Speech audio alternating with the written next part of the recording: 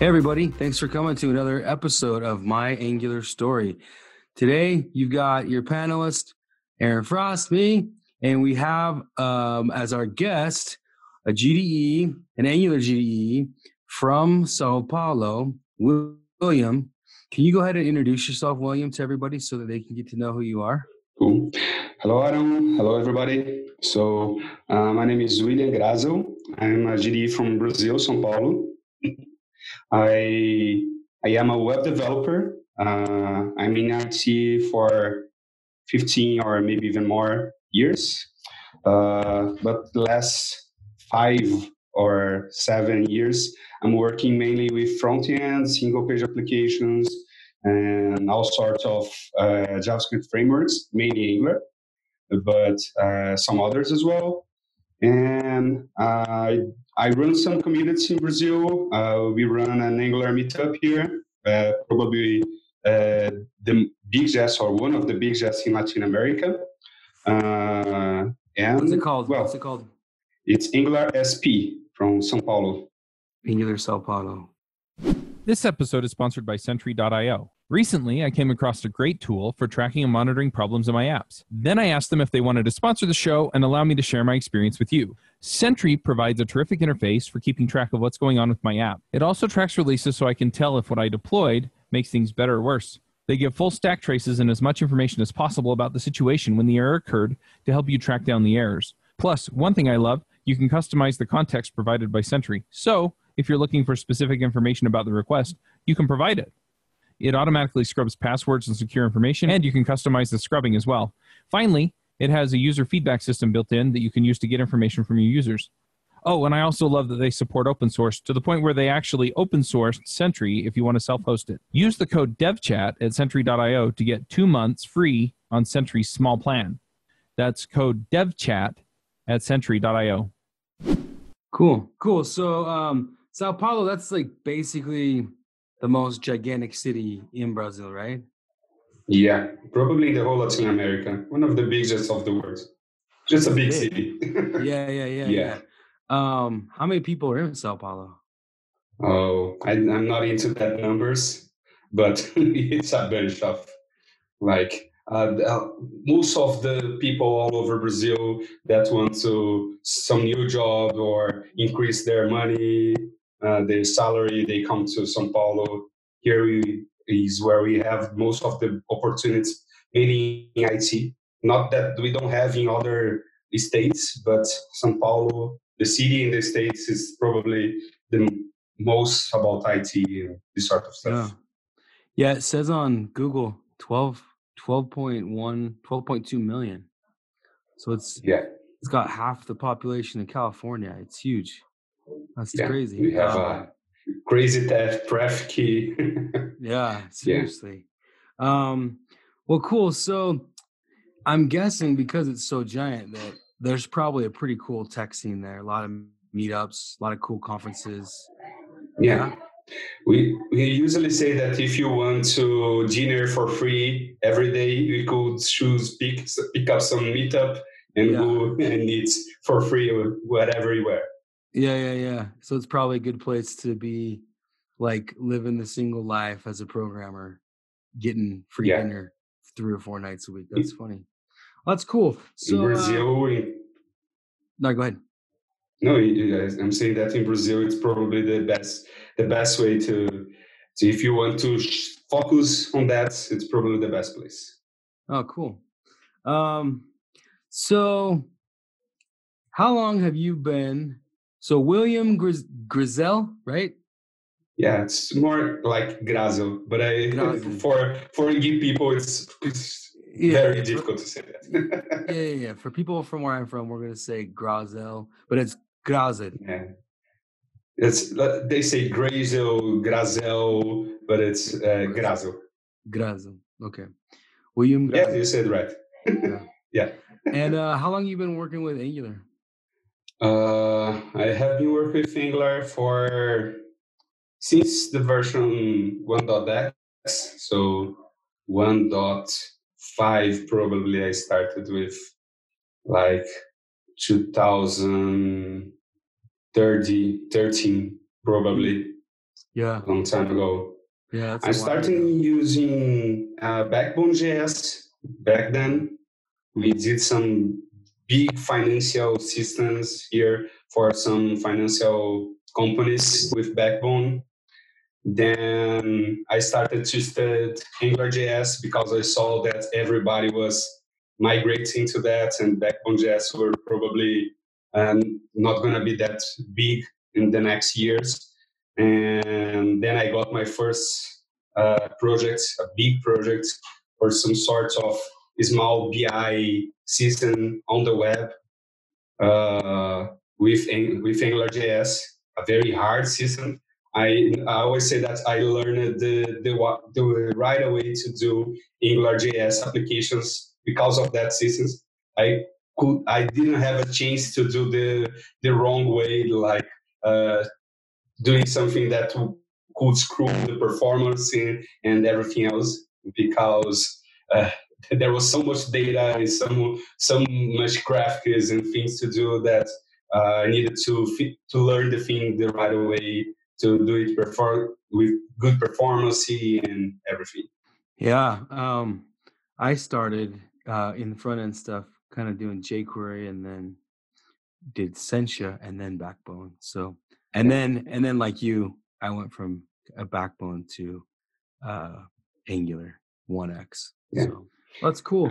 I'm using Backbone as the first for single page applications, but before that, I used a lot of jQuery, and even before jQuery, I had a portfolio with a lot of graphics and moving stuff around with just JavaScript, and then I rewrite everything with jQuery, and it was 1/3 of the code, and I was totally totally happy with the results. Yeah. I say this often, but jQuery will always be.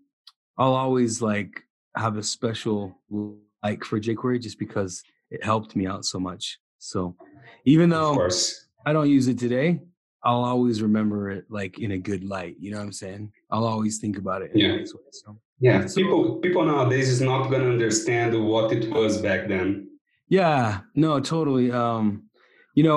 Back in 2012, 11, 10, we were supporting IE5. I mean, we were doing you had to support everything. And so there was no way to do it without jQuery. Yeah.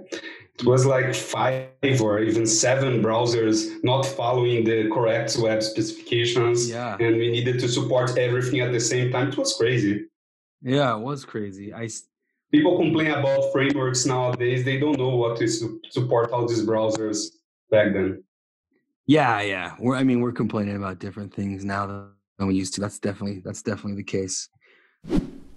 Hey folks, this is Charles Max Wood, and I just launched my book, The Max Coder's Guide to Finding Your Dream Developer Job. It's up on Amazon.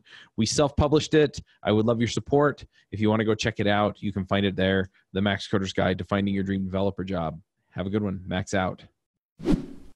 So talk to me about how did you get into the GDE program? Like when you interview, they ask you a ton of questions like, hey, what's your Stack Overflow? What are your blog posts? Do you speak a lot? Do you organize a meetup? Do you do video podcasts? So and then also you have to be an expert. So what kind of were the boxes you were checking off as you became a GDE? So for me, the whole thing started when I were in a company.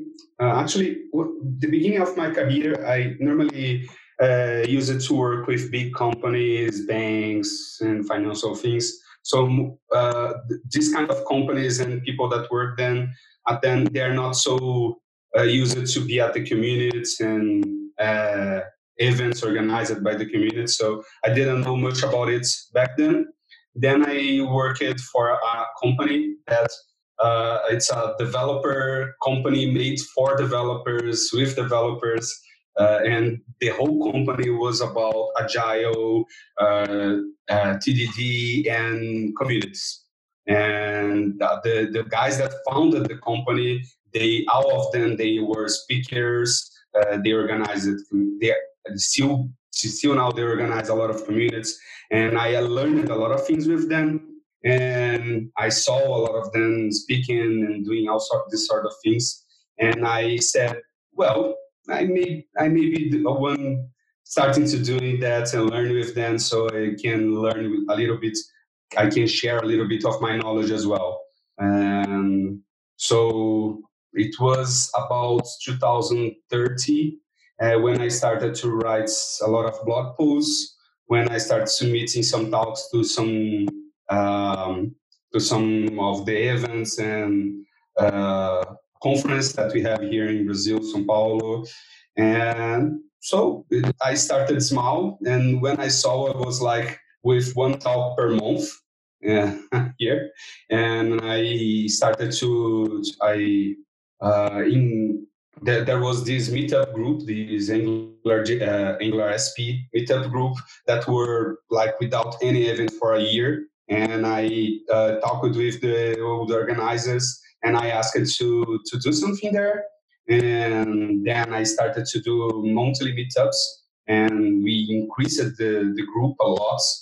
And so when I saw that I was doing all these things and I discovered about the GDE program, I saw, yeah, maybe it makes sense to try and submit to it. And I discovered some GDEs in Brazil and that I knew already, and I didn't know that they were GDEs and what this program were about.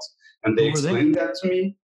It was Ciro Nunes. Ciro Nunes. Which, yeah, he lives abroad right now. He's not in Brazil. Yeah, he's in Europe. But he's still a GDE. Yeah. But he used to live here in Brazil.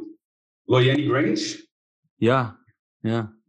So when Ciro became a GDE, I interviewed him for the GDE program. He interviewed me to the community part. Yeah. Oh, cool. Yeah, that's cool. That's funny. Yeah, I love Ciro. He's a good guy. That's funny. So Lorena also, you talked to her as well? Yeah, Lorena is very, now he lives abroad also, but I used to be very next to her. She lived here in São Paulo. So we were in a lot of events together. She did a lot of talks on Angular SP meetup. We were very close. Ciro Nunes, he was a little bit not that close to me, but he inspired me a lot. Maybe I never said it to him. So maybe if he listens, he can know.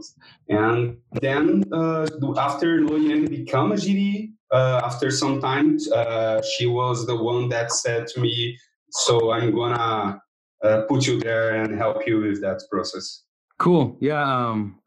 I actually met both you and her for the first time last week, and we'll talk more about that in a second. Yeah. So yeah, I think we're going to get her on the podcast in a little bit. So everyone can kind of get to know her a little bit. She's a great person. Yeah, she seemed super, super cool.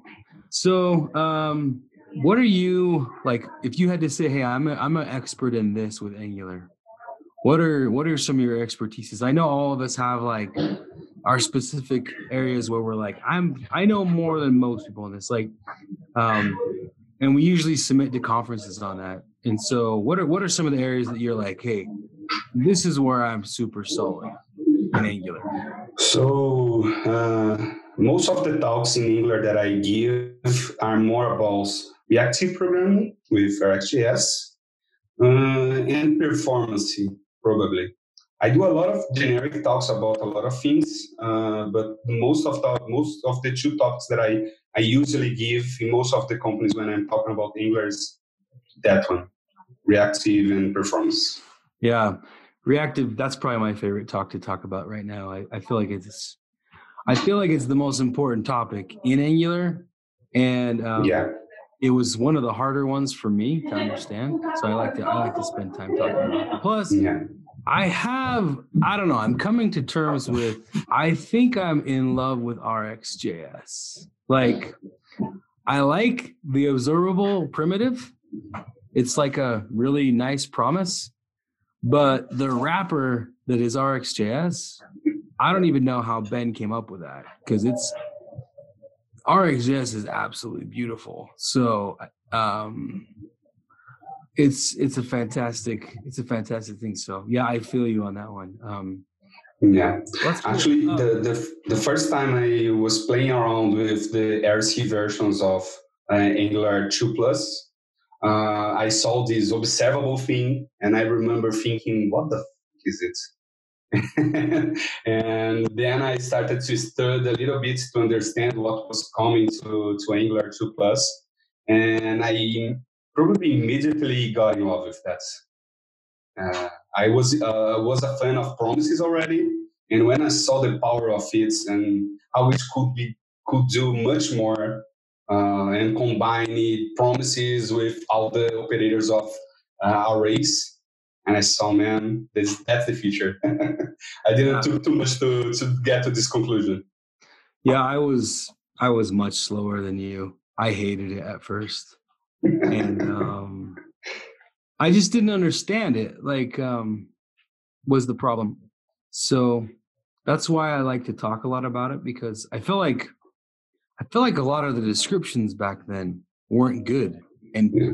I felt like people weren't very good at teaching it back then, maybe 3 or 4 years ago. Yeah. And I feel like people are better now at teaching about it, because I hated it at first. And so yeah, and then I don't know, it just clicked one day, and I was like, oh my gosh, this is beautiful. Yes. Adventures in Angular is a DevChat.tv production made in partnership with Hero Devs. Hero Devs is a group of Angular experts who can help your team code like true developer heroes. If your team needs an Angular expert, reach out to Aaron at hero.dev today. So you work at a financial institution. You work at a financial institution in Brazil. Did you say you organize a meetup? Yeah. You organize a meetup. What else consumes your hours between wake time and sleep time? What else you do? Well, Northern communities and this GDE stuff. I personally love games, video games, series. So I currently have a PS4 and a Nintendo Switch, and I try to divide my time with them. Oh, yeah. And I watch a lot of TV series, movies, Marvel movies. I just watched a Joker yesterday. Oh, yeah. So how was it? Yeah. It was very cool, man. Very cool. I want to go see it. I need to go see that one. You must see, man. Well, that's cool. So if anyone wants to kind of get in touch with you, anyone from Brazil, anyone from the States or anywhere else, what's the best way to get in touch with you? What's the way you would prefer that the community reaches out to you?